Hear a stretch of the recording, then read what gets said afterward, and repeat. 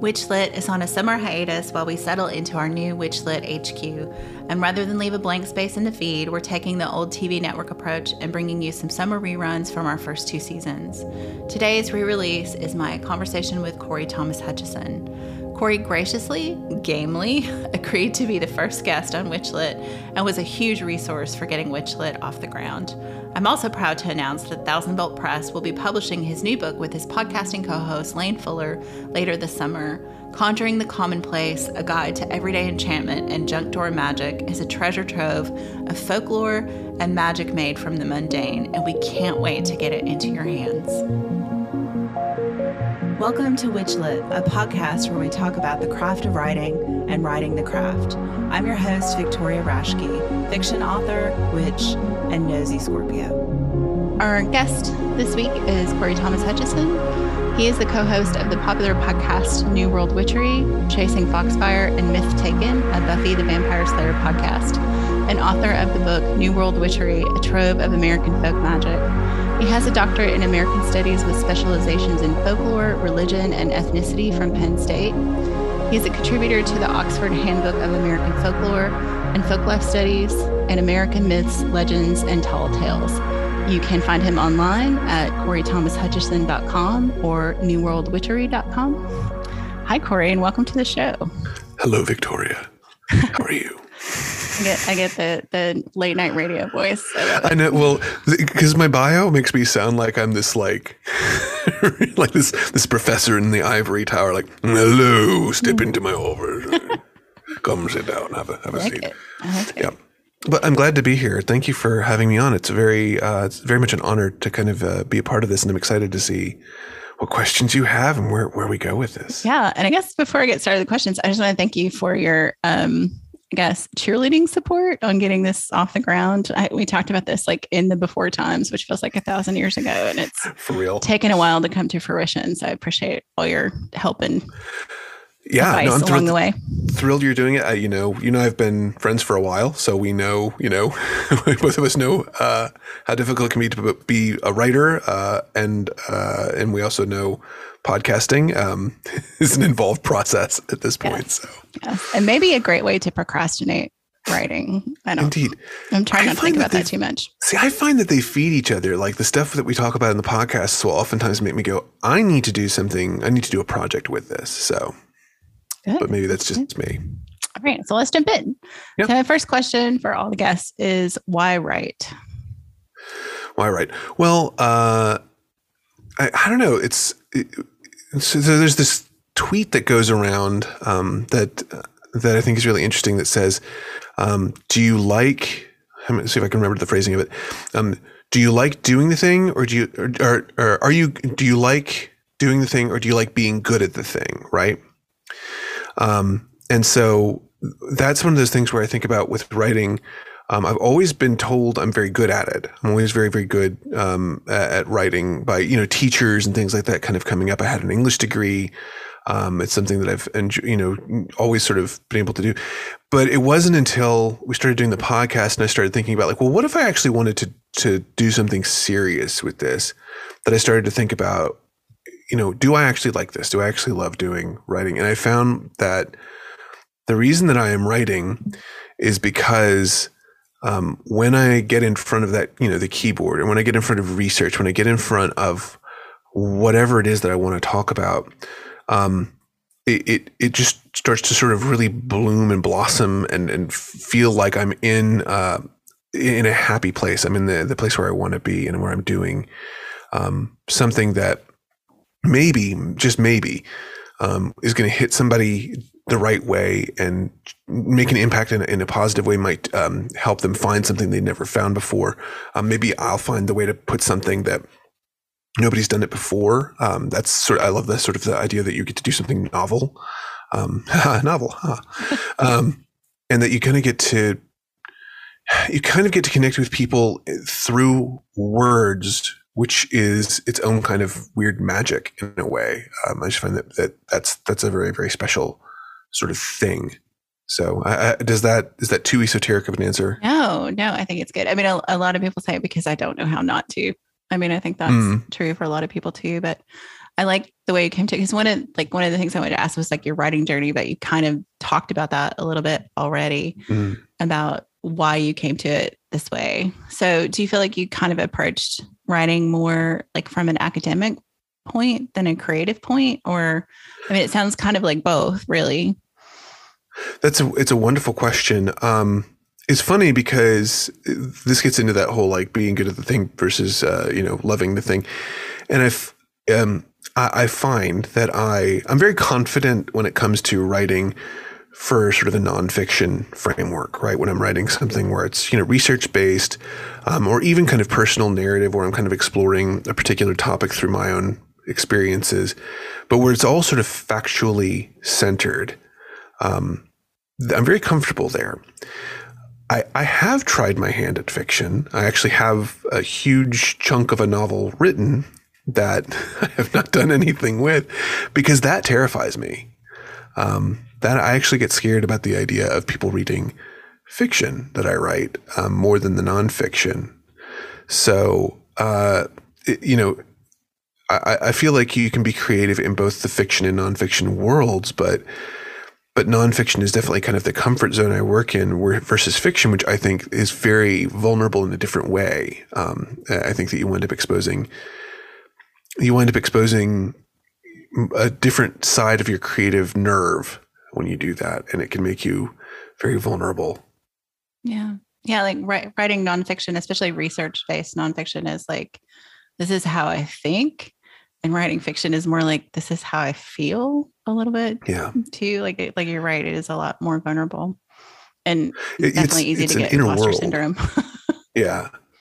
Well, it's an inner world that you've created. It's a landscape that you inhabited with characters, and you populated it. And you've lived there for a while, but no one else has seen it. No one else knows about it until you share it. And I don't know, there's something very, very special and very, very harrowing about that experience, I think. Yeah. No, definitely. I mean, having fiction out in the world, it's like you want people to love those people you've lived with in your head for years as much as you do. And you hope that you've explained it well enough that they do. Yes. Or, at least someone does, besides, like in my case, my sister. So it's like hopefully somebody will love these people that, have been haunting me as much as I love them. Right. So you have published a book yourself, and then you've also published through traditional press with Llewellyn. So what did, like, actually, once the books are finished, like once the manuscript's done, what did getting published actually look like for you? What was that journey like? Sure. Do you want me to talk about both the self and the mainstream, or mostly the mainstream? If you'd like to, or mostly, whatever you feel like you want to talk about, either one. I'll start with the mainstream, and then to kind of just do a little comparison on the self. But the mainstream publication process is really interesting because, at least in the nonfiction side of things, you don't actually have the entire book written necessarily, which is kind of neat. And I know that there are some fiction authors who can pitch a book based on a few chapters and an outline, and get a publishing contract and kind of work the same way. But a lot of fiction writers that I know, they're really trying to do a complete story. The story may need editing, it may need expansion, it may need a little tweaking, but they're really trying to do a complete story. So publishing in the nonfiction world, you don't have to do that. You have your idea. You do write, a chapter or two to make sure that there's a real sense of what you're writing about. What you're writing about, that you can write about it effectively. But then you're really putting together kind of a prospectus for, here's what I think this book's going to be about. Here's who I think will buy the book as well. There's this whole marketing component that you have to consider as a part of this, and say, here's where I think this book is going to be able to land an audience, and here's where I think it would have an audience if we can find a way to make that connection and things like that. And then once that prospectus, that proposal is into the publisher, there's this kind of waiting game where you're kind of saying like, well, okay, was it good enough or was it not good enough? And it's, when I published with Llewellyn, I got a response not too far down the line, whereas I've actually got a proposal out right now with a much bigger publisher, and I've been waiting for a couple of months. So it's, the size of the publisher is also going to impact that to some extent. But then once the proposal's accepted, there's a very it's a very long process at that point, and that's not a bad thing necessarily.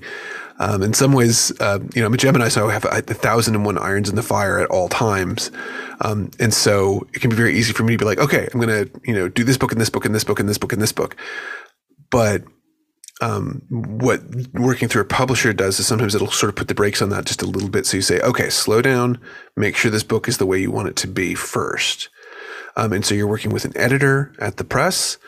They're going to go over your stuff. They have things like vision meetings where they will, talk about things like cover design. They'll talk about potential title revisions or title changes. They'll talk about layouts. They'll talk about illustrations that are going to be necessary. They'll talk about, potential marketing avenues. They'll talk about launch days, all this kind of stuff. They get back to you with some notes from that. You continue working on the book, turn in your manuscript. It goes through a whole nother round of edits. The edits don't stop for quite a while, actually. But eventually you reach a point where it's sort of like, okay, this is where it should be. Everybody's kind of happy about it and excited about it. And then it kind of goes off to production.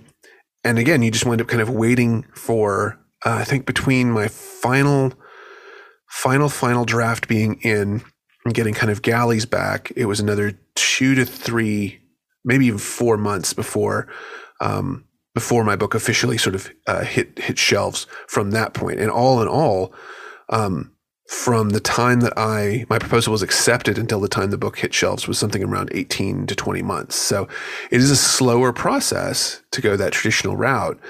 But you have a lot of team support along the way, which is really interesting, because we think of being an author sometimes as being kind of a very solitary, prospect, as a very solitary sort of way of working.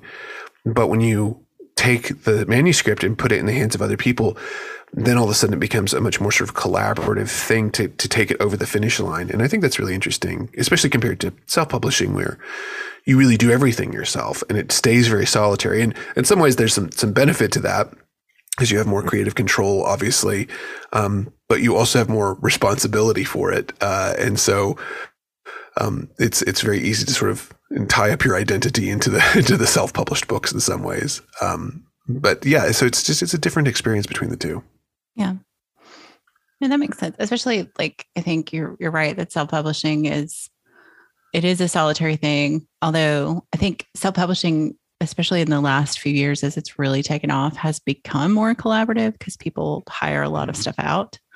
Where, yes, initially people were doing all of that by themselves. If I had to design a cover for any of my books, it would be a nightmare. So no one would buy that book. Judging by the cover would not go well. So yeah, I'm glad that it has become more collaborative. For sure. And it's neat because you do wind up kind of making, once you've sort of put your foot in the doorway of all that, you do start to see connections. So for example, I'm, trying to, I'm connected with you all. You have your own press, and that's a really wonderful avenue. I have an editor that I've been talking to about a children's book. And so that's been a neat process too, to sort of be like, oh, there's all these people that you can sort of build your web of connection with, and it becomes kind of a neat social experiment in some ways. Mm-hmm.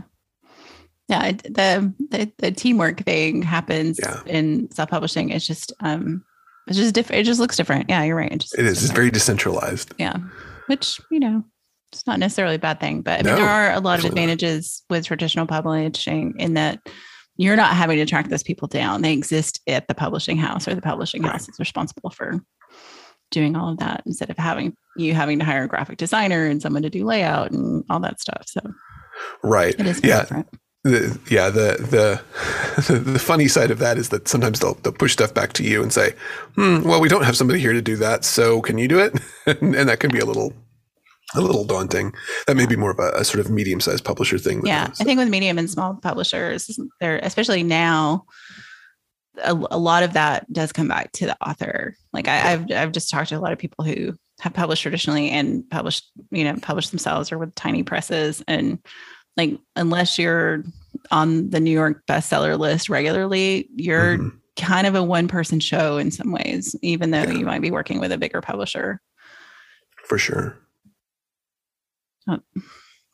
So now that you are a published author, how much of your life is writing? Like, I know for a fact that you have multiple day jobs besides writing, but I'm just curious, like how you kind of break out your work between writing and the podcasts and teaching and all that. So how does that work for you? And where does writing fit in to that kind of insane schedule you have, you Gemini person? Yeah, that is definitely, I sometimes, curse the day for being a Gemini. But no, I love having so many irons in the fire too. Keeps me going. That's an interesting question because it kind of ties back to that first question is like, why write? In a lot of ways I find since publishing, it's kind of like, I hear it described a lot this way. It's kind of like when you get a tattoo and the first one, can be really kind of an intense experience and people, put a lot of time and thought into it in some cases, or they'll really kind of get, particular about things, or, it's just this kind of, it's a roller coaster to kind of get over that first tattoo. But once you've done that, then all of a sudden it's kind of like, when am I getting my next tattoo? When's the next tattoo? What am I going to do next? And so once I published, the self-published book definitely put me kind of in a place where I was like, I think I can do more.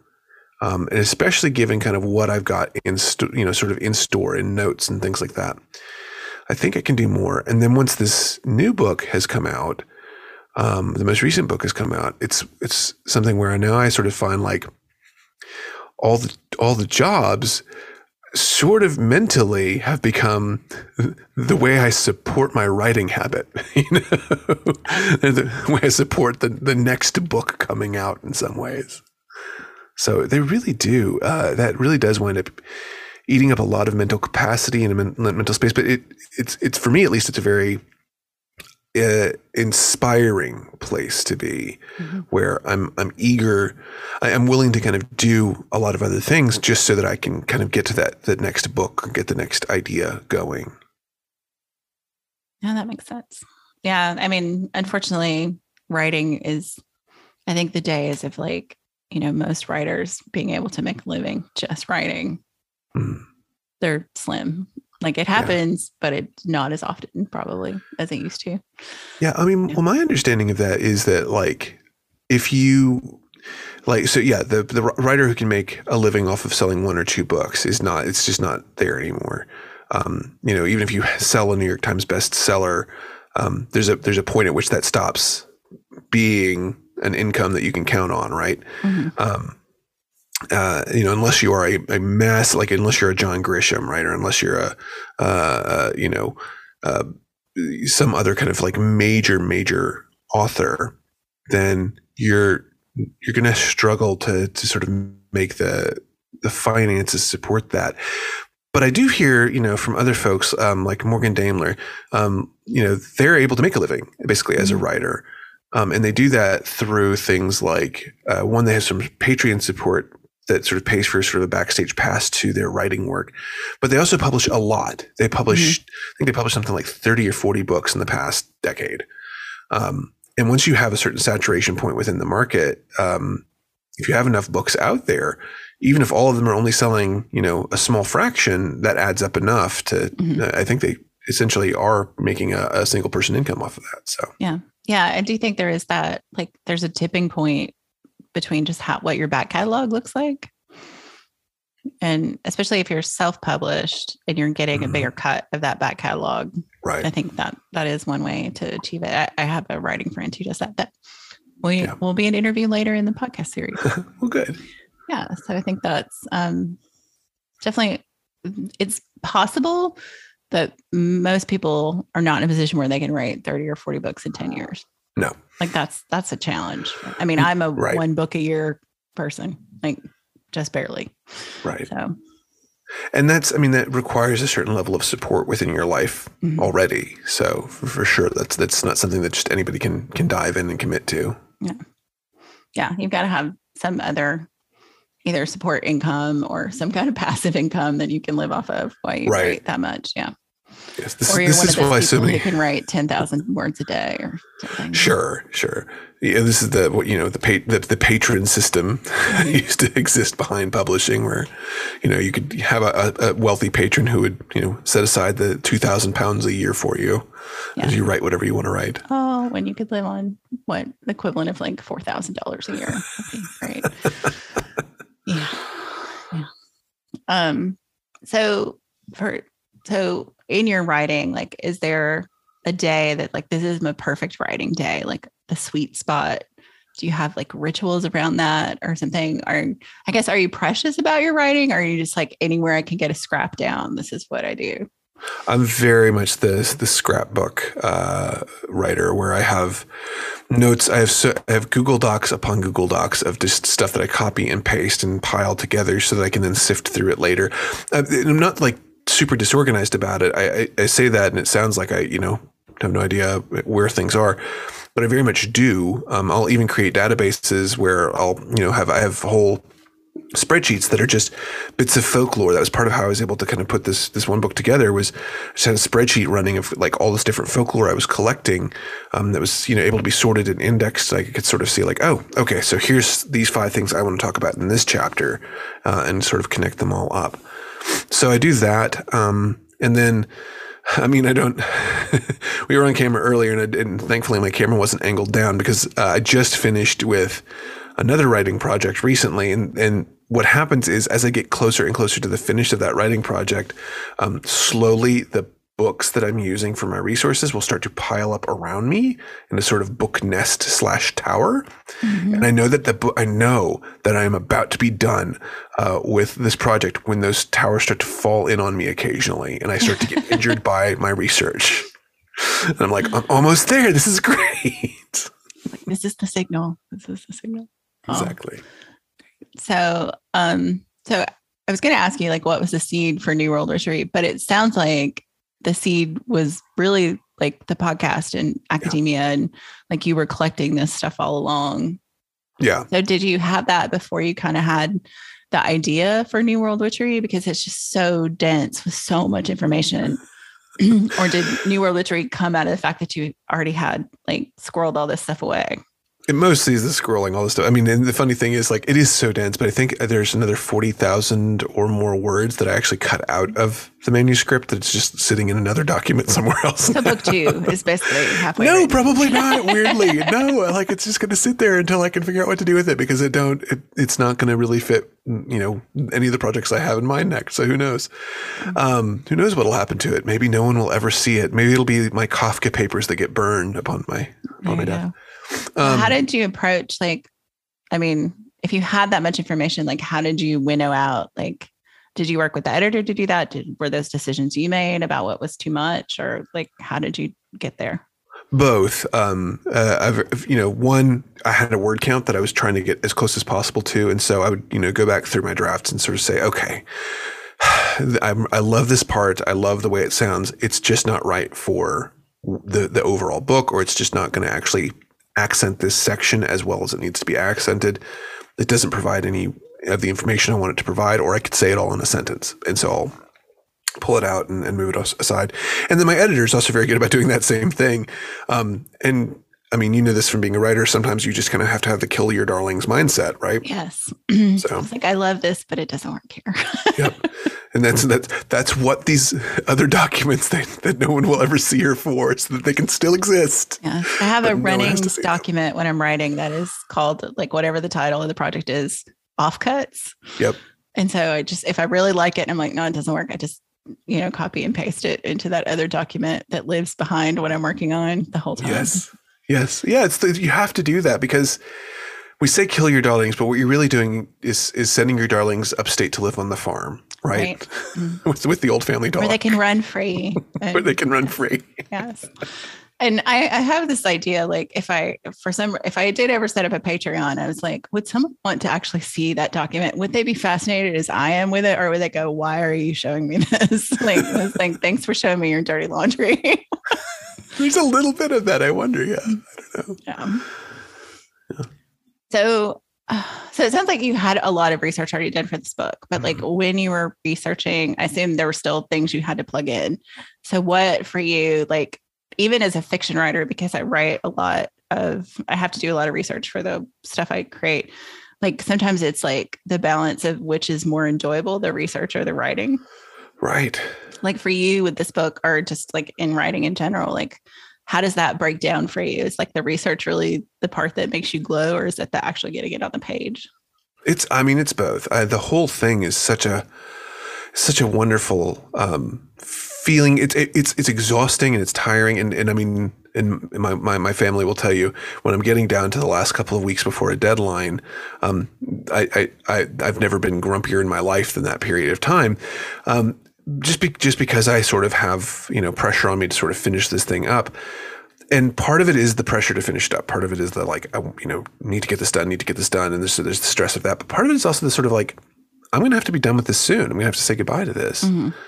And there's a little bit of a grumpiness that comes with like, oh, I wanted to stay here for a little longer. I wanted to keep doing this. I had so much more I could be doing, but I have to finish. I have to be done. So that, the research is wonderful. I love doing the reading and taking the notes. And I really love when ideas start to synthesize and they start to come together and I say, oh, this thing that I read over here in this book and this thing that I read over here in this collection of folktales, those two things seem to speak to each other, but nobody that I've seen has put them together yet. I'm going to do that. And as soon as I start feeling that happening, then I want to, hit the keyboards and start writing. So, but it's a really wonderful sort of mix of that. And I'm very happy to kind of be in that space, both research and the writing portion of it. Yeah, that's good. I mean, I think that's the sweet spot, right? If both parts are enjoyable and one doesn't feel like, torture. Right.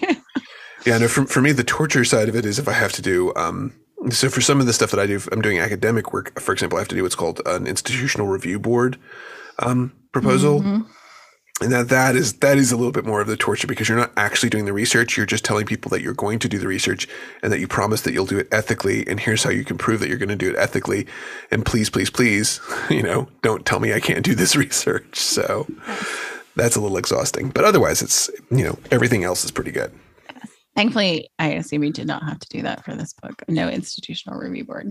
It was harmed in the making of New World Witchery. No, I drew upon a little bit of research I had done for my dissertation, which did have to go through an institutional review board at one point. But it's really funny because really they're really called IRBs, but IRBs are really for human subject research and more like, if I give you this pill, do you die a lot or just a little bit? Like that's the stuff where they're trying to avoid ethical conflicts. But if you're talking to people, they do make you kind of go through this process as well. So that's, it's tricky. Like, trigger someone's trauma or like just that you'll handle those things. Yeah. Yeah. I deal with IRBs a little bit in my day job, not me personally, but in the work that we do, they're involved pretty heavily. So yeah, so I'm familiar with, I've been through that training. So. Yeah. They're there for a good reason, but they can be a little onerous to get through for sure. Yeah, definitely. So like in the research and writing for this book, like did you feel like it impacted like your actual practice? Like we get into kind of like you write about this stuff, but you are also a practitioner. So do you feel like it had an impact on like your practice as you were working, or were there things that you took out of it that definitely have made a change in how you practice your own craft, I guess, outside of the craft of writing?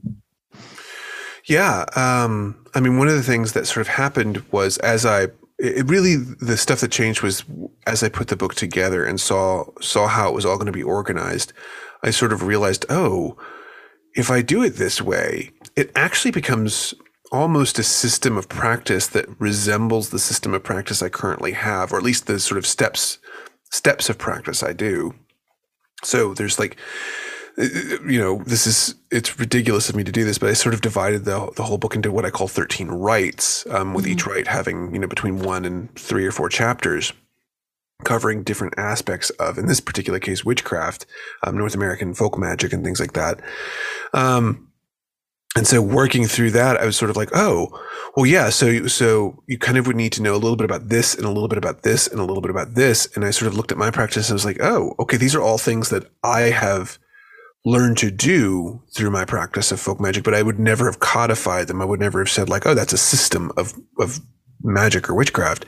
It's just the stuff I do. But now I can look at it and kind of say like, oh, the writing helped me sort of reflect on that and see it as things that were actually much more woven together than I realized that they were. So, a good example of this would be, understanding that, the witch flight that I've been reading about and studying about in some of the sort of folk tales and folklore, that is reflected in certain aspects of my practice that, I'm not literally going out and flying on a broomstick, right? But I can see like, oh, that does get reflected in, for example, things where I'm, working in sort of a dream space or a hedge crossing space.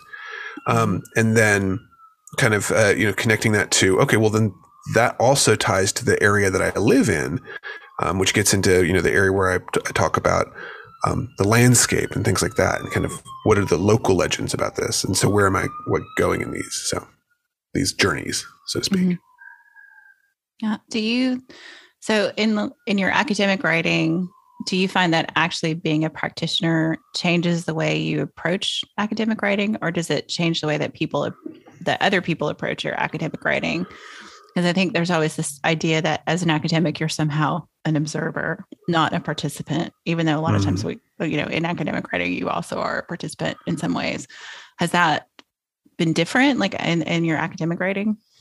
I find that there's actually probably more suspicion from within the academy of what I do, because not that they're against anybody having a particular belief set or belief system, but it's a sort of like looking at it and saying like, well, you're supposed to be sort of this rational academic. These people are saying they are doing witchcraft. That seems like those two things, those don't merge very well for a lot of people.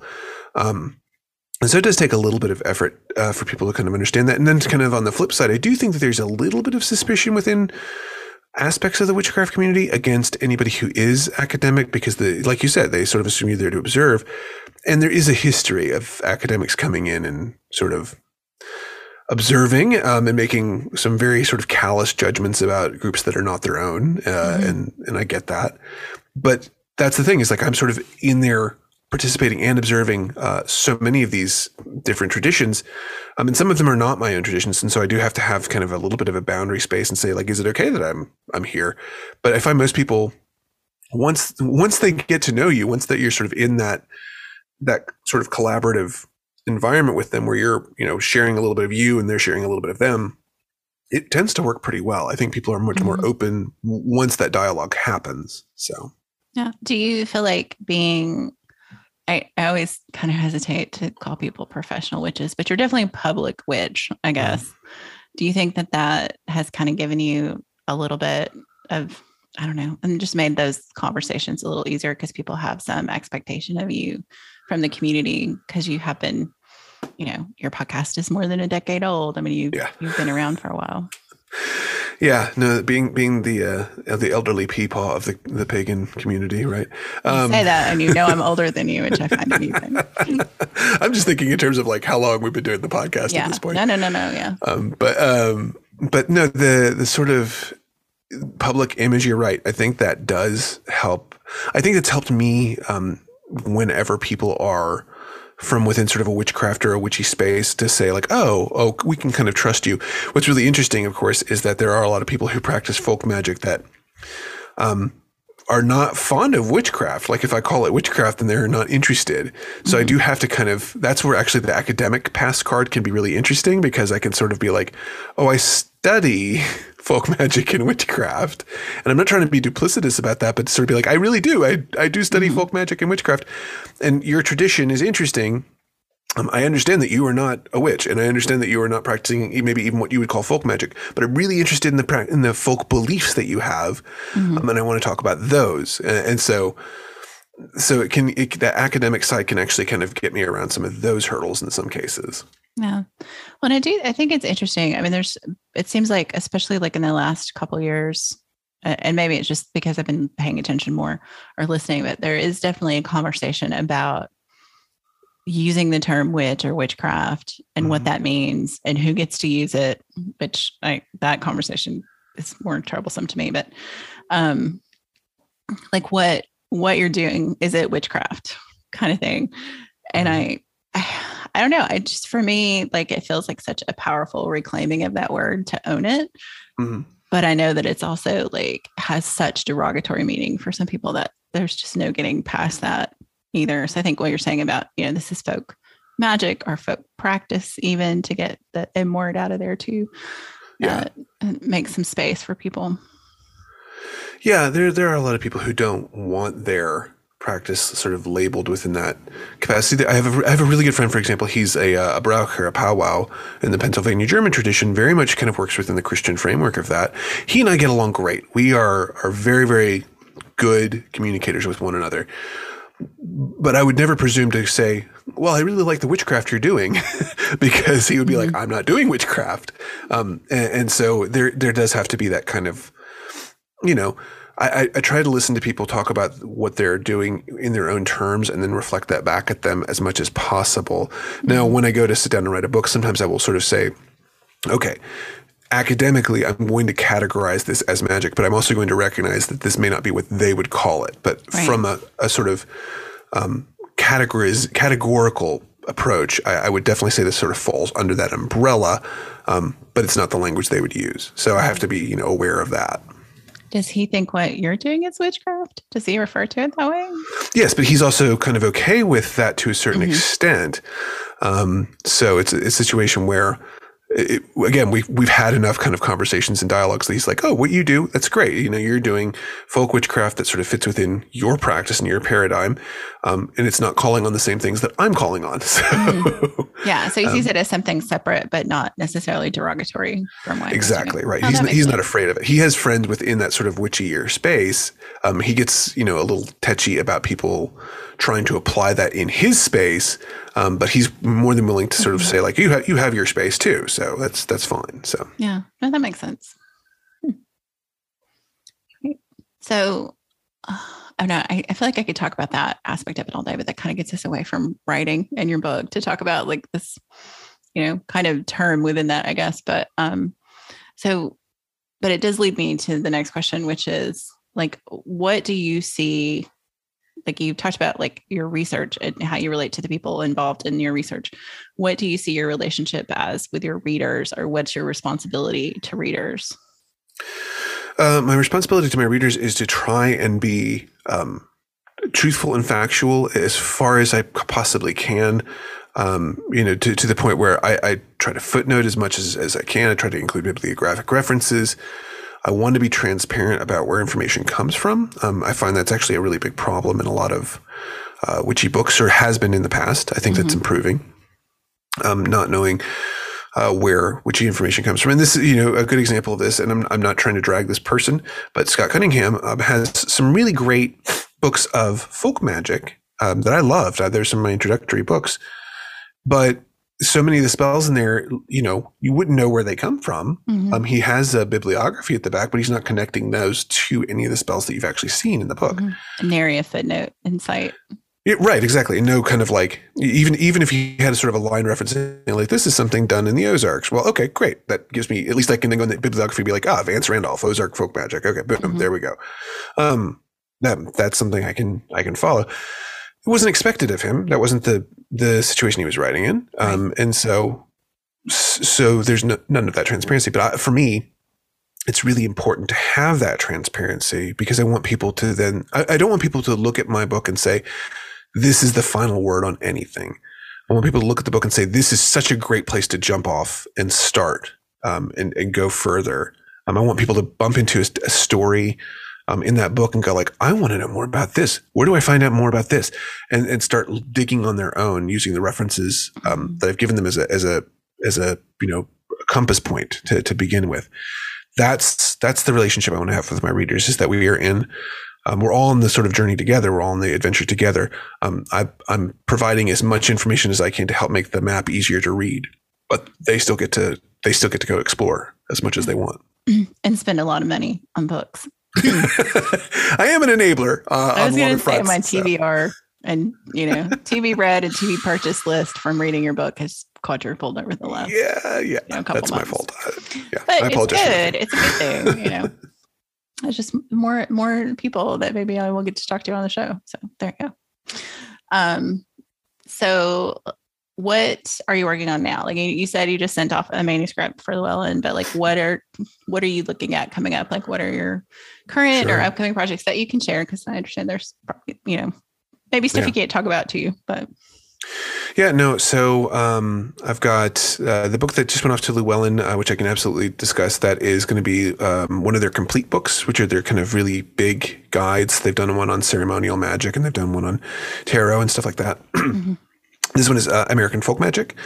And in that, I've sort of gathered together about 24 different practitioners of folk magic and had them all write short personal essays explaining things about their practices, sometimes offering works from their practices, offering a little bit of history of their practices, just to sort of give a window on just how many different ways of practicing folk magic in North America there are. So we have everything from that powwow practitioner is in there. We have a New England cutting man. We have a couple of folks working in the Appalachian Mountains, a fellow who's writing about the Ozark magical traditions, somebody who does hoodoo in Detroit. We have somebody who's a Kumi practitioner in Minnesota, a Taoist folk magician living in California. So just tons and tons of people kind of from all over that are able to sort of share their perspectives. And really, I'm really excited to be able to sort of curate that collection of folks. It makes me sad because it's the complete book, and I acknowledge this in the sort of conclusion. Sort of say it's a complete book, but it can't ever really be complete because there's so many more that we just couldn't fit them. You could never fit everybody in. It's just it's so big. So maybe there'll be more. Like set of it would be you'd have to folk magic. You'd have to do that. So that one's going to be coming out sometime in late 2022, I think. Okay. I'm excited about that. I've got another book. Lane and I are co-writing a book, and I don't want to get into too much about what it's about yet, but we do have that out for consideration with some publishers right now. Mm-hmm. I'm going to be doing a reissue of 54 Devils, which is my book on folk magic and playing cards. I'm going to be reissuing that with some additional material, expanding some things, adding some stuff in, because that is almost 10 years old at this point, and I've realized there's some stuff I want to add in to that. So I'm going to do that since I have creative control, so I can do that whenever I want. Your 10-year edition, your 10-year anniversary edition. Yeah, it's. I think it'll wind up being technically the 9-year anniversary edition. But that works too. So, I like it being, a little off. Its own thing. A little off, yeah. And then I'm working on a couple of other research and writing projects as well. One somewhat academic, a couple that are a little more esoteric and a little weird. And then, like I said, I have that fiction piece floating around in there, and I keep kind of going back into it and poking at it and seeing like, is it going to come back to life? Do I really want to see it out there in the world? So who knows? Maybe that'll find a home. Well, I mean, if you need a fiction like whip cracker, let me know. Like I'm happy to cheerlead you on that road. So fantastic. It is sometimes a scary road, but it is rewarding too. So to get those people out in the world that have been in your head, it's not a bad thing. Indeed. Great. So obviously people can go listen to New World Witchery wherever you listen to podcasts and your other podcasts, Chasing Foxfire and the Buffy the Vampire Slayer podcast. But where else could readers connect with you? If you go to newworldwitchery.com, that has pretty much everything to connect with us. Honestly, we have a little link tree type thing. It's just newworldwitchery.com/find-us. That will show you pretty much all of our social media accounts. We're on YouTube, Instagram, sort of on Facebook, Twitter, somewhat active there as well. Websites, all these different places you can find us pretty easily. Put all that in the show notes for folks too, just so they can have an easy access to it. So you know about this is coming because I sent you the thing. So the last question is based on my Scorpio nature and really enjoying talking about things we're not supposed to talk about in polite company. So I'm going to roll a die. And depending on the number, I will ask you a question related to writing, at least tangentially, about death, sex, religion, politics, or money. And if I roll a 6, you get to pick which one. Okay. So I'm going to roll this very clanky metal D&D die on my desk. All right. 5, money. All right. Okay. So is there anything as a writer you are absolutely not willing to do for free? Or is there something as a writer you would never do for money? Ooh, not willing to do for free. That's such an interesting way to put that, because I mean, so much of, New World Witchery was built on the idea of like sharing information freely on the website for so long. That's why I think we amassed the audience we did. So, I mean, I think I'll say this. I would not be willing to do all of the marketing that I've had to do, the self-marketing, for free again. I need to know that there's money involved, because it's a very time-consuming thing to do. It will eat your life. It will devour every bit of free time, and it's not nearly as rewarding as the writing process is. The flip side of that, though, what would I not be willing to do for money? I'm not willing to just outright fabricate facts. I think that's terrible. And I'm not gonna, I've been approached by publishers who sort of do want to do the whole, we'll give you the outline and tell you kind of what to write, and then you sort of make it your own voice, and then we sell that. I'm not really interested in doing that, and I'm not really interested in writing for people. This kind of gets into another one of your topics with the sort of political side of things, but I'm not really interested in writing in such a way that I have to avoid standing up for some of the things that I do care about and believe in. So, for example, queer representation is important to me. Recognizing the importance of Native American, subjugation and also the contributions that Native Americans have made over time. That's important to me. Environmentalism is important to me. Elevating marginalized people based on, anything from gender to ethnicity to class, all of that is important to me. So if somebody's wanting me to, if they basically say like, well, you can write your book, but you can't talk about any of that stuff, then I'm probably going to say, well, no, I can just write my book and you can just not publish it. How about that? So that's kind of where I go with that. I'm curious, what about you? What's the flip side of that for you? You can turn the tables. I don't think I would be willing to subjugate my political beliefs or ethics to publish a book. Like, I just can't do that. And I had advice like at a writing conference really early on. It's like, if you're going to be on social media, then you shouldn't ever be political. And I was like, if you have problems with my politics, you're probably not the person who's going to enjoy my books. Yeah. Because they're there. I mean, they're not like, I try not to write like, polemic, beat you over the head. Here's your, wheel of morality ending to the book. But it's woven in there because it's who I am. And that's the characters have, as much as I want them to be real people out in the world, there are still facets that I've, created. So I'm just not willing to not be me to do that. And, the other thing I went back and forth on when I was looking at possibly publishing traditionally was if I would use a pen name or my real name. Mm-hmm. And, I had a lot of people say you need a pen name because you're a woman, you're writing in, contemporary fantasy, you'll sell better, blah, blah. And I was like, A, I don't think that's true anymore. And B, the dream was from the time I started writing in elementary school was that someday I would see a book on the shelf with my name on it. So I'm going to use my name. So. I'm glad you did that. I mean, I know that's, and I'm not dragging anybody who doesn't, because I think that there are some legitimate concerns about that. Yeah, definitely. I mean, my name is also really unique, so I'm easy to find. And I appreciate that is definitely a risk. So yes. Yeah. But I think I'm very proud of you that you were able to say like, no, it's important to me. This thing is really important to me, and I'm going to do this. So if I do write in another genre though, I will have to come up with a pen name.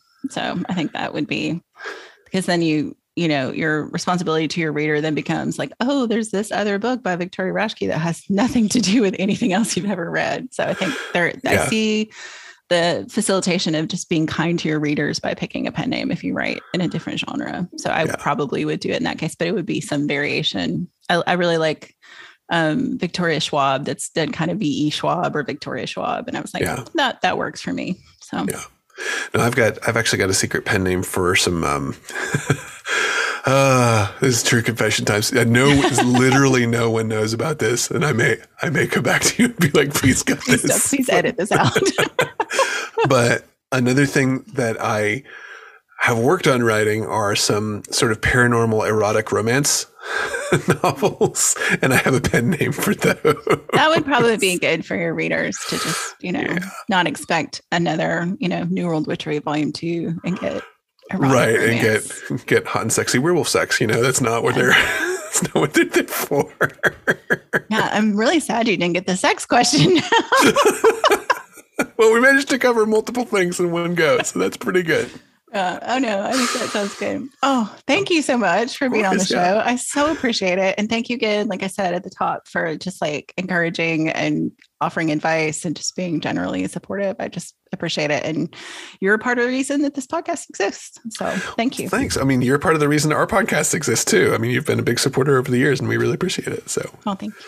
Yeah. Great. And hopefully when your next book comes out, we'll have you back.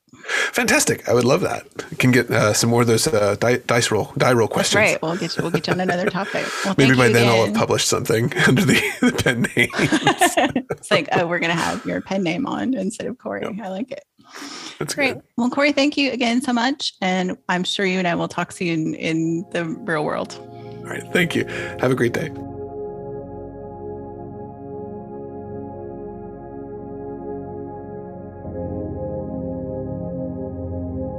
Witchlit is a production of Thousand Volt Press and is edited by Keifel Agostini, who also designed our logo. Our music is Cosmic Glow by Andrew K. End, licensed from Pixabay. You can find transcripts and all our previous episodes at witchlitpod.com and follow us on Instagram and Twitter at witchlitpod. If you enjoyed this episode, please follow or subscribe and consider giving us a rating or review wherever you listen to podcasts. It helps other witches find the show. Thanks for listening and for reading witchy.